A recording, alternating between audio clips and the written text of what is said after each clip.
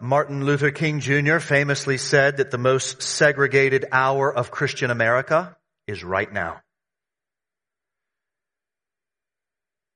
11 a.m., he says, on Sunday morning. But you should know, friends, that is not the biblical intention. It's not the biblical intention. And so take a moment and try and imagine an America where, amidst of time of segregation, at that very same time, the Church of Jesus Christ was known for its integration. What would that have been like? Amidst the time of segregation in America, the church was known for its integration. Try and imagine what might have been done, not only for our nation, try and imagine what might have been done for the witness of Christ and His gospel. The visible church representing the invisible reality of the oneness of the church across tribe, tongue, and nation. It's a beautiful thought to think about, isn't it? It's a wonderful thought. Jesus prayed, "They will know you are my disciples by the way you love one another." And this morning we come to a passage that will challenge us towards that end. To challenge us not only to not think about ethnic partiality, but any kind of partiality, in order that the love of Christ might be manifest in His church. This morning we come to James chapter 2, verses 1 to 13, which you've heard read. And there again we're going to learn about this notion of the Lord's counsel to show no partiality, no favoritism, no distinctions, no evil distinctions, no discriminations, no segregations, no prejudice, no cool crowds, but instead justice to and for all human beings created in the image of God. So this morning, the law of liberty will challenge us to not only imagine such a community like that, but to be a community like that in the love of Christ. So big idea this morning, pretty straightforward and clear. Do not be partial, but show love to all. Do not be partial, but show love to all. First point, do not be partial. Now you can see the command there. It's very clear in verse 1. Show no partiality. That's an important word, as you hold the faith in our Lord Jesus Christ, the Lord of glory. Some of your translations may say, do not show favoritism. All right, so there's no qualification here. You claim to hold faith in Christ. Well, show no partiality, no favoritism. And it's important to understand the context of this passage. Right, we've thought about this over the last few weeks. James chapter 1 verse 18. God brought forth Christians. He brought us forth by the word of truth. He did it. James 1:21. Receive with meekness the implanted word. But not only receive with meekness the implanted word, also, verse 22, but be doers of the word and not hearers only, deceiving yourselves. That's what an authentic Christian is. They don't just hear the word, but they also do what it says. To do otherwise is to be deceived. A Christian in name only. But what would it look like, you ask, to not only receive the word, but to do the word and not be deceived? Well, James spends the rest of his letter marking that out. That's what we're going to be thinking about now for the next month or two. Just works right through that. What would it look like to then be doers of the word? And we left off last week in James 1:27, where the authentic Christian cares for the orphan and the widow in their affliction, as well as being unstained from the world. And the very first thing that he mentions next, after thinking about caring for the needy and then living unstained from the world, the first thing he mentions is to not show partiality. And guys, this is a masterful connection because the world loves partiality. Be unstained from the world, don't show partiality. Implication, the world loves partiality. Even those who call for equality today, friends, love partiality. And if we were being honest, we love partiality, don't we? We don't want to admit it, but it's true. James then, after this, then gives us an image of what partiality does. You can see that there in verses 2 and 3. So we can imagine someone in a similar example from verses 2 and 3 walking into the back of that door, and maybe you're there. and you see someone with the best threads and they're all iced up with all of their jewelry, and they walk in. They look good, they smell good, and the like. You see them come in, and you see another person, another member of the church walking in that same door. And they're dirty, they're unkept, they smell bad. And you see them walk in, and you see them both heading towards your seat. And you say to the wealthy man, the good-smelling, nice-looking man, you say to him, you come sit next to me. And then you encourage that poor man, that smelly man, you go sit in the back over there. That's the illustration that James gives us. So we show partiality or favoritism by preferring one over the other, as evidenced by our paying attention to some people and then ignoring or denigrating another set of people. Putting one person in a better place and another person in a lesser place. Verse 4 then gives the explanation of what happens when we do this. When we show partiality, it gives the explanation. Verse 1 is the command, show no partiality. Verse 2 and 3, the illustration, preferring rich to poor. Verse 4, the explanation of what happens when we show partiality. Have you not, it says, then made distinctions among yourselves and become judges with evil thoughts? Now, guys, I want you to see there's 4 things there. 4 things that help us understand our partiality and why it moves into sinful places. 4 things. We make distinctions among ourselves, becoming judges with evil thoughts. And we need all 4 of these things in order to understand again how we land into the camp of partiality. And so the first thing it says, making distinctions. Now, to be clear, this is really important that you hear this. Making distinctions is not wrong in and of itself. God makes distinctions and says those distinctions are very good.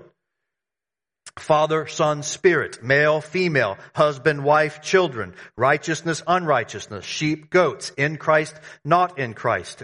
Distinctions are not wrong in and of themselves. In fact, the Lord loves the distinctions that He made for Himself. And He again calls them very good. Genesis 1:31. But He hates distinctions that we have made among ourselves, separate from those that God has made for good. And that leads us to that second thing, making distinctions, secondly, among yourselves. In other words, partiality distinctions are made separate from God's good distinctions. Not among God's distinctions, among your own distinctions. This then reveals the position of the heart, right? We're preferring one over another in ways that God does not prefer one over another. And that then is the third thing. We then, having done that, we then become judges of those distinctions that we've made among ourselves. We define standards of thought or behavior, right? This is better than that, whatever the case may be. These kinds of people are better than those people. And we do that, fourthly, with evil thoughts, which is a kind of summary statement, I think. The whole process is done with evil thoughts. Not God's good thoughts of liberty and justice for all. It's thoughts for ourselves and our distinctions, not for God and neighbor love.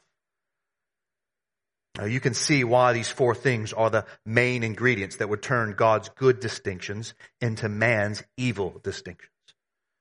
In essence, what the illustration of the 2 men coming to church shows us is that those who have done this have tried to kind of wall off a subdivision inside of the kingdom of God to be full of people that we like or people that we will in some ways think benefit us. That's the idea, that when we start to have that partiality as those that understand ourselves to be Christians, we kind of think we can create a little subdivision inside of the kingdom of God. Try to create a kingdom within the kingdom that is governed by our own set of laws that we judge on our own with evil intentions. It's a kind of form of arrogance. It's a form of idolatry. It's a form of selfishness. And James says this is not hearing and then doing the word. This, in other words, is deception. This is not authentic Christianity. Now, at this point, we should then ask ourselves the question, well, then why do we do this? Why do we do this? Why do people do this? Why do we make distinctions among ourselves and become judges? Why do we show favoritism like this? What's going on? Well, the core issue at play here seems to be that of value. value. We value one type over another type, exalting one while denigrating another, with ourselves as the judges. We're kind of little kings and queens inside of that little kingdom of the kingdom, because we value one type over another type. And too often we've set up these little sub-kingdoms based upon our own distinctions with evil thoughts, because we value certain people in different ways based upon our own value system, not God's, because we think that those people can in some ways benefit us.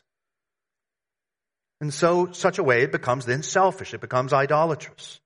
So the rich can benefit me, right? So we say, come on over, live next to me. And then the poor, we can't see any ways in which they can benefit us, so we say, be gone. And in so doing, you devalue the poor man. It's a little phrase that I think, a little equation that helps us think about this, right? Stated belief plus actual practice equals actual belief. My stated belief is all people are created in the image of God. My actual practice is I really prefer this one kind of person and I don't like those kinds of persons. So your actual belief is that all people are not created in the image of God. That denigration of the people that don't fit your system reveals the position of the heart. And so James is even going to go on to talk about not only how we treat, but even how we talk about other people. You'll see this when we get to James chapter 3. In particular, we'll see him talk there about how we shouldn't use our tongues to slander or curse someone else. So in so doing this, using our tongues to slander someone else or gossip about someone else, no matter what we say we believe, we ignore them, maybe we slander them, we gossip them, we treat somebody with partiality, with our own distinctions by our slandering one type of person, gossiping about one kind of person, and honoring another type of person. And so as a consequence, those people that we're talking about, we then devalue that person that God values as an image bearer. Partiality in word or in deed, friends, attempts to assign people with different values in keeping with the metrics of one's own judgments and not God. One illustration of this I was thinking about this week. My boys collect baseball cards.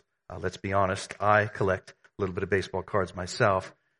And they get these things called Beckett's, and they give values to all the different cards.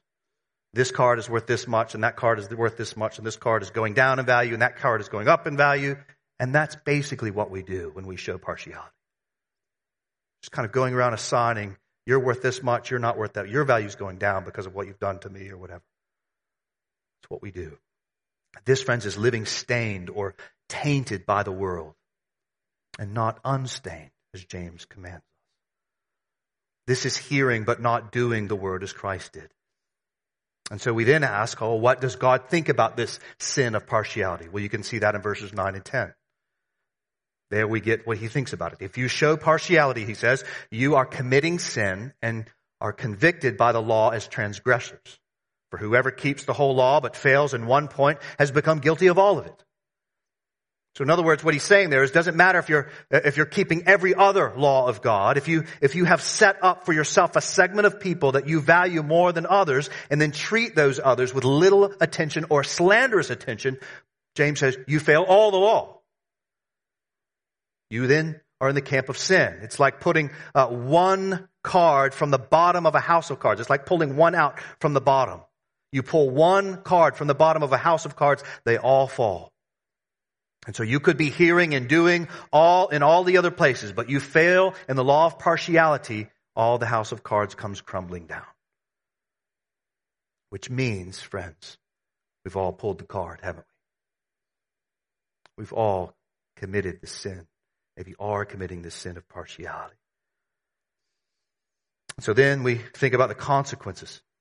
And the consequence of failing the law like this and not endeavoring to check it, not endeavoring to repent of it or walk in the law of liberty, as we thought about last week, and we'll think again today.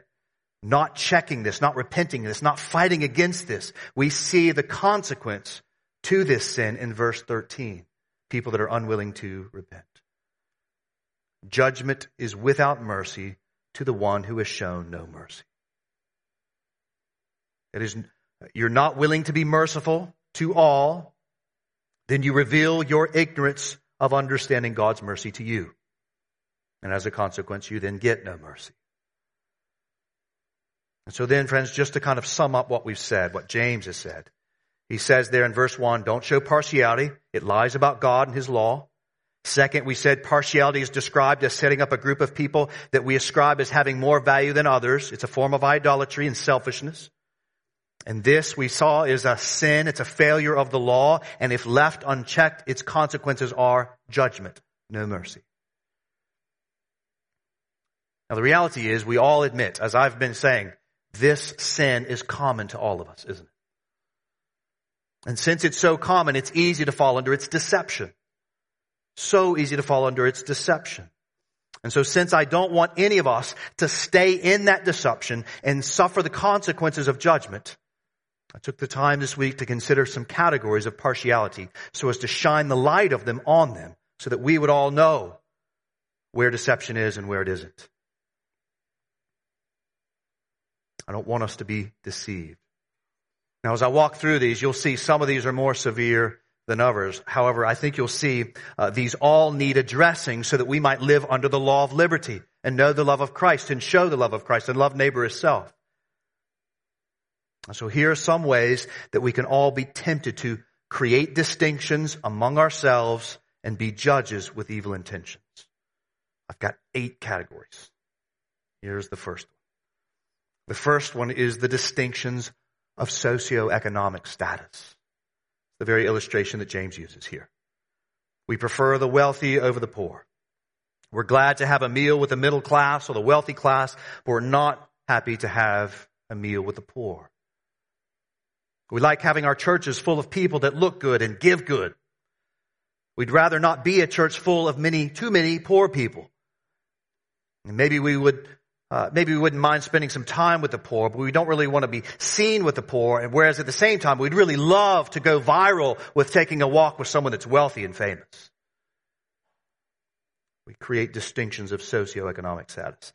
Secondly, then there's the distinctions that we make among ourselves as judges with age. With age. You'd think it'd be great if the church had more of this age of people and less of that age of people. Instead of celebrating age diversity, you long for one or maybe two distinction of ages to the neglect of the others. Don't want too many of those kinds of people, those age people. You can create sinful distinctions, socioeconomic, age. And then thirdly, then there's the distinctions we make among ourselves as judges with ethnicity. You'd rather surround yourself with people that look like you while also keeping those that don't look like you away. Keep them away. This literally became law in the United States of America. Jim Crow laws. Whites at that time only wanted to eat, go to school, swim in the pool, or go to church with whites and not blacks. Or for that matter, Asians or Latino people. Keep them away. Let us have our own space. One of the greatest blights of our nation. We are so covered up in this sin, it's easy to think that somehow America is unique in this sin of partiality. But friends, we're not. I've traveled enough of the world to see that this sin of partiality, ethnic partiality, is everywhere. I've been in the streets of Iraq, ministering to the Kurds being a minority people, not treated well in the Muslim world. And yet at the very same time, they treat with great partiality the Yazidis in that same community, making them live on a certain part, giving them higher prices in the marketplace and the like. I've stood at the border of the Dominican Republic, where Dominicans so loathe and denigrate the Haitian people that when trucks come out of Haiti and into the Dominican, the soldiers wipe off the mud of the tires on the trucks they come in because they don't want Haitian dirt on their ground. It's everywhere. The sin of ethnic partiality is universal and tragic on epidemic proportions. And with great lament, we must confess that it has reached the church of Jesus Christ. We can even think about this in the story of Acts. This is one of the 2 big times in which the church kind of shuts down. Acts chapter 6. They're serving certain kinds of Jews and not intentionally serving other kinds of Jews. Acts 15, right? Same things, Jew and Gentile. They kind of shut it all down. Such a problem. Ethnic partiality. Then there's the distinction we make among ourselves as judges with gender. Now, friends, to be clear, this is one of those distinctions that God makes with joy. Right? Just as ethnicity is God's joy. But we see the distinction of genders marked out, right, time and again in the law of liberty with the family and inside of the church. But as we've said, the problem comes when we construct our own distinctions that are of a different value from God's distinction. Oftentimes, this has happened with men making sinful distinctions with women. Men having made women to feel devalued in the way they've silenced them in unbiblical ways, or abused them, or even not made them to be a meaningful part of the life of the church, which Jesus bought with his own blood.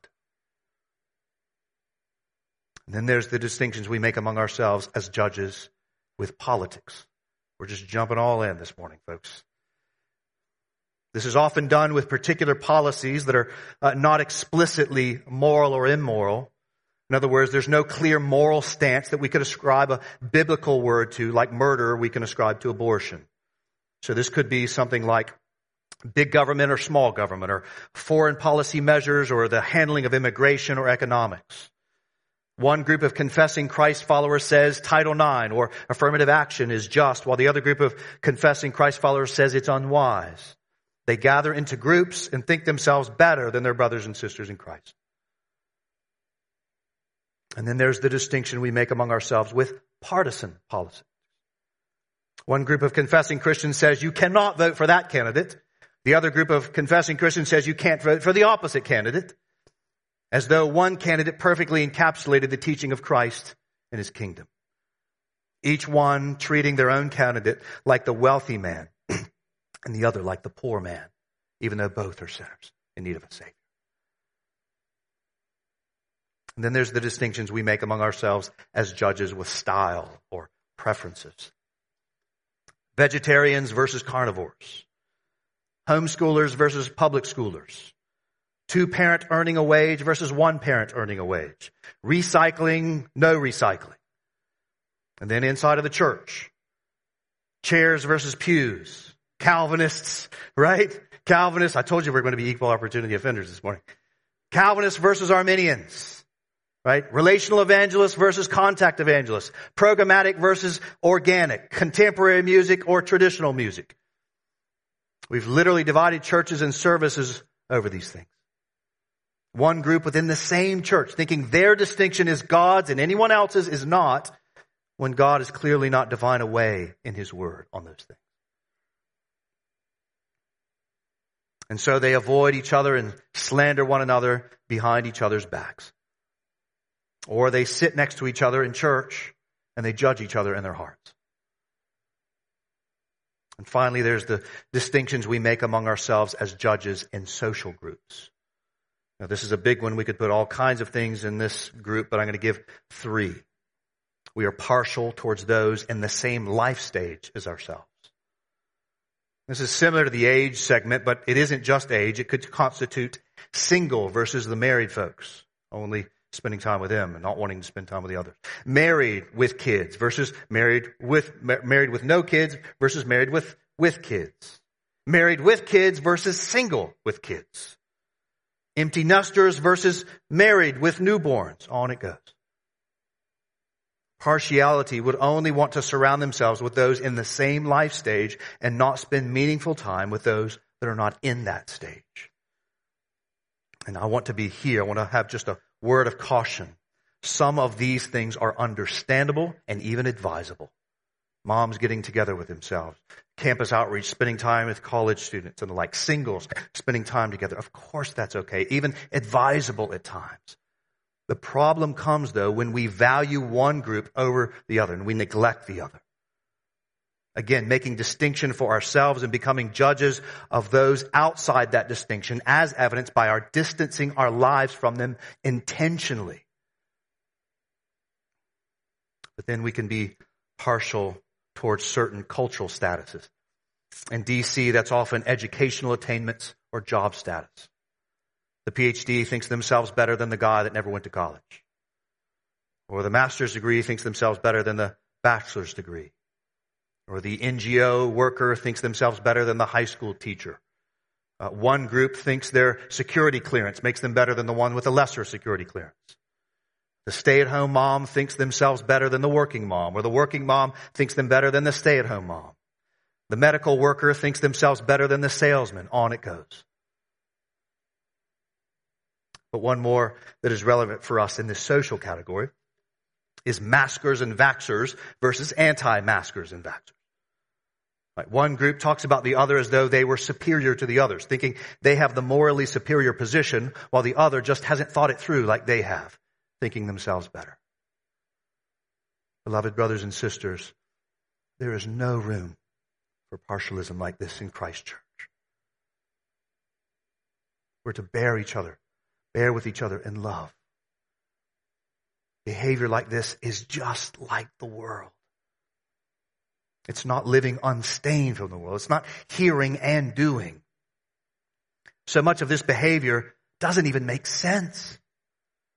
Right, just look back at the passage. Look down in James 2:5, when James says there, listen, my beloved brothers. And by the way, I love the affection which he's trying to address this. Listen, my beloved brothers, has not God chosen those who are poor in the world to be rich in faith and heirs of the kingdom? In other words, James is going, hasn't God been regularly choosing to save the poor and make them part of the kingdom? And then he goes on to address the wealthy in the very next verse, 6 and 7. Are not the rich the ones who oppress you and the ones who drag you into court? Are they not the ones who blaspheme the honorable name by which you were called? In other words, James is saying, can't you see God is saving the poor and making them part of his kingdom? Why would you ignore them? Why would you mistreat them? They're our family. And then he goes on to say basically, and these wealthy people that you're treating with favoritism, they don't even like you. They oppress you. They drag you into court. And they don't even like the name by which you were called. You are in Christ, beloved. In Christ. And the wealthy, James is saying, they blaspheme that name. They could care less about us that are in Christ. And yet you favor them? While the poor are coming in? Doesn't even make sense, right? The wealthy might even use the name of Christ as a cuss word. And it's our whole life. Why, James is saying, why are you trying to bend towards a world that cares nothing for our Jesus and bend away for the people that do care about our Jesus? What are you doing, James is saying? This doesn't even make sense. Partiality, friends, makes no sense in the economy of God's kingdom. But somehow it makes sense to us because we have too much of the stains of the world still in us. Reminded of the words of Tim Keller, who said that when the Israelites were brought out of Egypt, they could come out of Egypt, but they couldn't get Egypt out of them. This is not who Jesus made us to be. And Jesus even talks about this in the Sermon on the Mount in Matthew 5:46-47, when he says, for if you love those who love you, what reward do you have? Do not even tax collectors do the same? And if you greet only your brothers, what more are you doing? What more are you doing than others? Do not even the Gentiles do the same? In other words, Jesus is saying, it's easy to love those that are like you. It's easy to love those that are like you. It's hard to love those that are not like you. And yet, beloved, that's the gospel. Right? Remember? That's the gospel. While you and I were enemies of Christ, he loved us. You and I were the poor man in the shabby clothing, and he gave us a seat of honor. Though he was rich. You had nothing to offer Christ of your own, save your sin. My sin, I had nothing to offer him. And yet, 2 Corinthians 8:9, you know the grace of our Lord Jesus Christ, that though he was rich, yet for your sake became poor, so that by his poverty you might become rich. Beloved, don't show partiality. It reeks of a world stained with sin. And it is in league with Satan, whose goal is to split the church of Jesus Christ that he bought with his own blood, distracting us from the glorious sight of the King of glory. If the church of Christ just got this one thing right, just this one, can you imagine what difference it would make? If we could just learn to love as Jesus did. How might things be different if we increasingly became doers of the word by not showing partiality as Christ did? And just think about Christ. Think about the people that were attracted to Jesus, right? As James says in verse 5, the poor are attracted to him, right? The prostitute, the drunkards. But it's important to note that's not all the people that were attracted to him. Nicodemus, right? And still other Pharisees had him over for dinner regularly. Zacchaeus, the tax collector, would have been a wealthy man in this day, was drawn to Jesus. King Herod gladly heard Jesus' forerunner, John the Baptist, preach. Everyone was drawn to Christ. And you want to know why? Because he didn't show partiality. Jesus knew that all of our stations in life, Jesus was conscious of the fact that all of our stations in life, rich or poor, popular or unpopular, he knew that all of them lead to the same place, dust in the ground. And he knew full well what would meet us there after we died. Judgment. That was never lost on him, which led him to not be partial. And so he came on a rescue mission to save the poor and the wealthy, men and women, political zealot and the politically disinterested, the Jew and the Gentile, the slave and the free. He loved his enemies, and he loved them all the way to the cross. This is why James calls this life of obedience to Christ a law of liberty. Because it frees us to love the way that we were meant to love, instead of loving the way that we want to love because of our own preferences, our own distinctions. The church of Christ is to be conformed to that honorable name by which we have been called. I'm in Christ. You're in Christ, and he is in us. Therefore, as he loved us, so we love all without partiality. And so let's go there briefly. Do not be partial. Secondly, show love to all. This will be a shorter point. Look at verse 1 there again. My brothers and sisters, show no partiality as you hold the faith in our Lord Jesus Christ, the Lord of glory. All right, partiality is often about glory accumulation, isn't it? We want glory for ourselves in some way. Well, beloved brothers and sisters in Christ, you already have the Lord of glory. You will never have more glory than you do in Christ.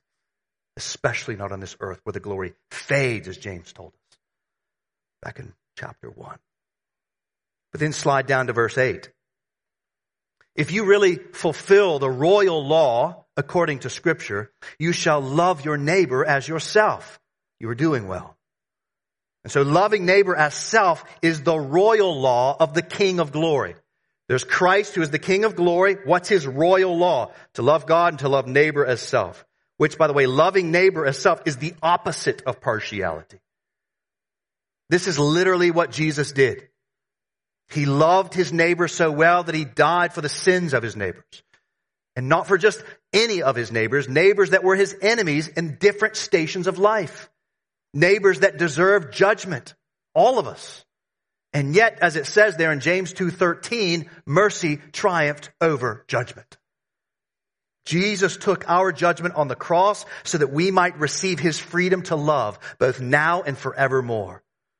And then the resurrection proves that his mercy did, in fact, triumph over judgment, as he's forgiven us of all of our sins, including the sins of partiality,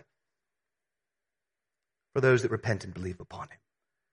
And so that now, those of us that do that, repent and believe on Christ, we've been born again, right? We neighbors, as it were, we have been given the word of truth, the same love as he had. And we believers, who, as James says in verse 5, have been chosen to be rich in faith and heirs of the kingdom. Now we might, verse 12, so speak and so act as those who are to be judged under the law of liberty. We're chosen, given new life, that we might so speak and so act as those to be judged under the law of liberty. As those, that is, who are in Christ. We so speak and so act as the King of glory did. Impartially, loving all, even our enemies. And some of you say, that's impossible. And you're exactly right. That's why Jesus had to come. He had to die because love like this is impossible without the mercy of Christ on the cross and the power of the resurrection. It's impossible without the presence of the Spirit. He overcame sin in us so that we might love like him by loving others like him, impartially. I think it's important to note that we live in a city that's calling out for equality. And yet, friends, the reality is we are as divided as we have ever been. It's not worked.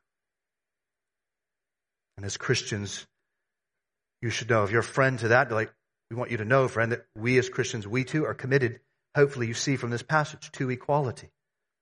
In fact, I would argue the desire for equality is explicitly rooted in the Christian worldview. You cannot have it without Christ. You would never even get there without the gospel. But the reality, we as Christians, we don't want that equality by distinctions among ourselves when we become judges with evil thoughts. We don't want equality like that. We want equality in the distinctions that God has made among himself as the King of glory with pure thoughts. Our definitions of equality have to submit to his, because he is the light and life of man. And insofar as they do, we operate in that law of liberty. And insofar as we don't, we keep on creating and living in our own partialities, living under our own laws. We then, as Scripture says, we then just submit to another yoke of slavery. And as it says there in verse 13, judgment is without mercy to one who has shown no mercy. And so do you want freedom? Do you want a just society for all? Do you want to be loved? Then come to Jesus. Come to Jesus. Submit your life to him as the King of glory and stop trying to find glory for yourself or your group for itself. Hear his word, then do his word. That's the only way you'll find true and lasting freedom. That's the only way that you'll find true and lasting glory.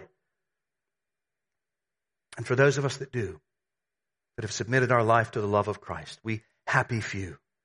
For those of us that have been forgiven and empowered to love, for those of us who are rich in faith and heirs to the kingdom, may we so act and so speak as those who are to be judged under the law of liberty. In other words, as it says in Galatians 5:13-15.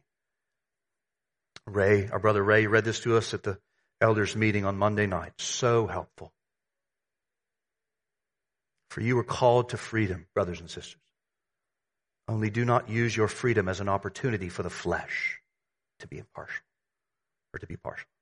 But through love, what are we to do? That's what we're to not do. But through love, serve one another. For the whole law is fulfilled in one word. By the way, same language as James.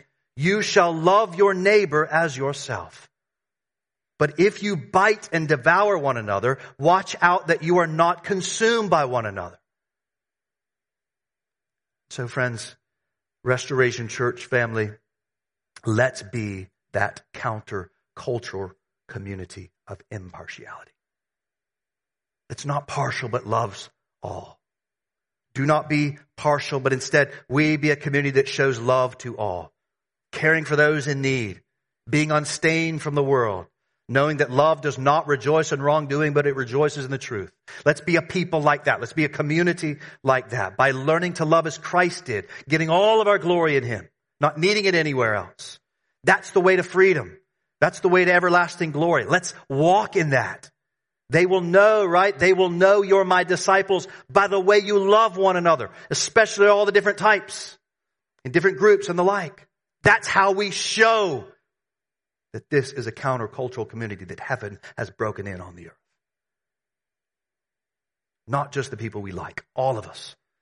Not just the people that are in the same station as us, all of us. Do this and we will reap a reward that is greater than any fading glory on this earth. Do it not, and we will live in frustration all of our days. And so may we be the kinds of people that live for the glory of Christ, the King of glory. Learn to live in the law of liberty. Learn to love as Jesus loved, impartially, for his glory and our good and our neighbor's good. Let's be a people like that. And I thank God for the ways that you are, that we strive towards that end. Let's pray together.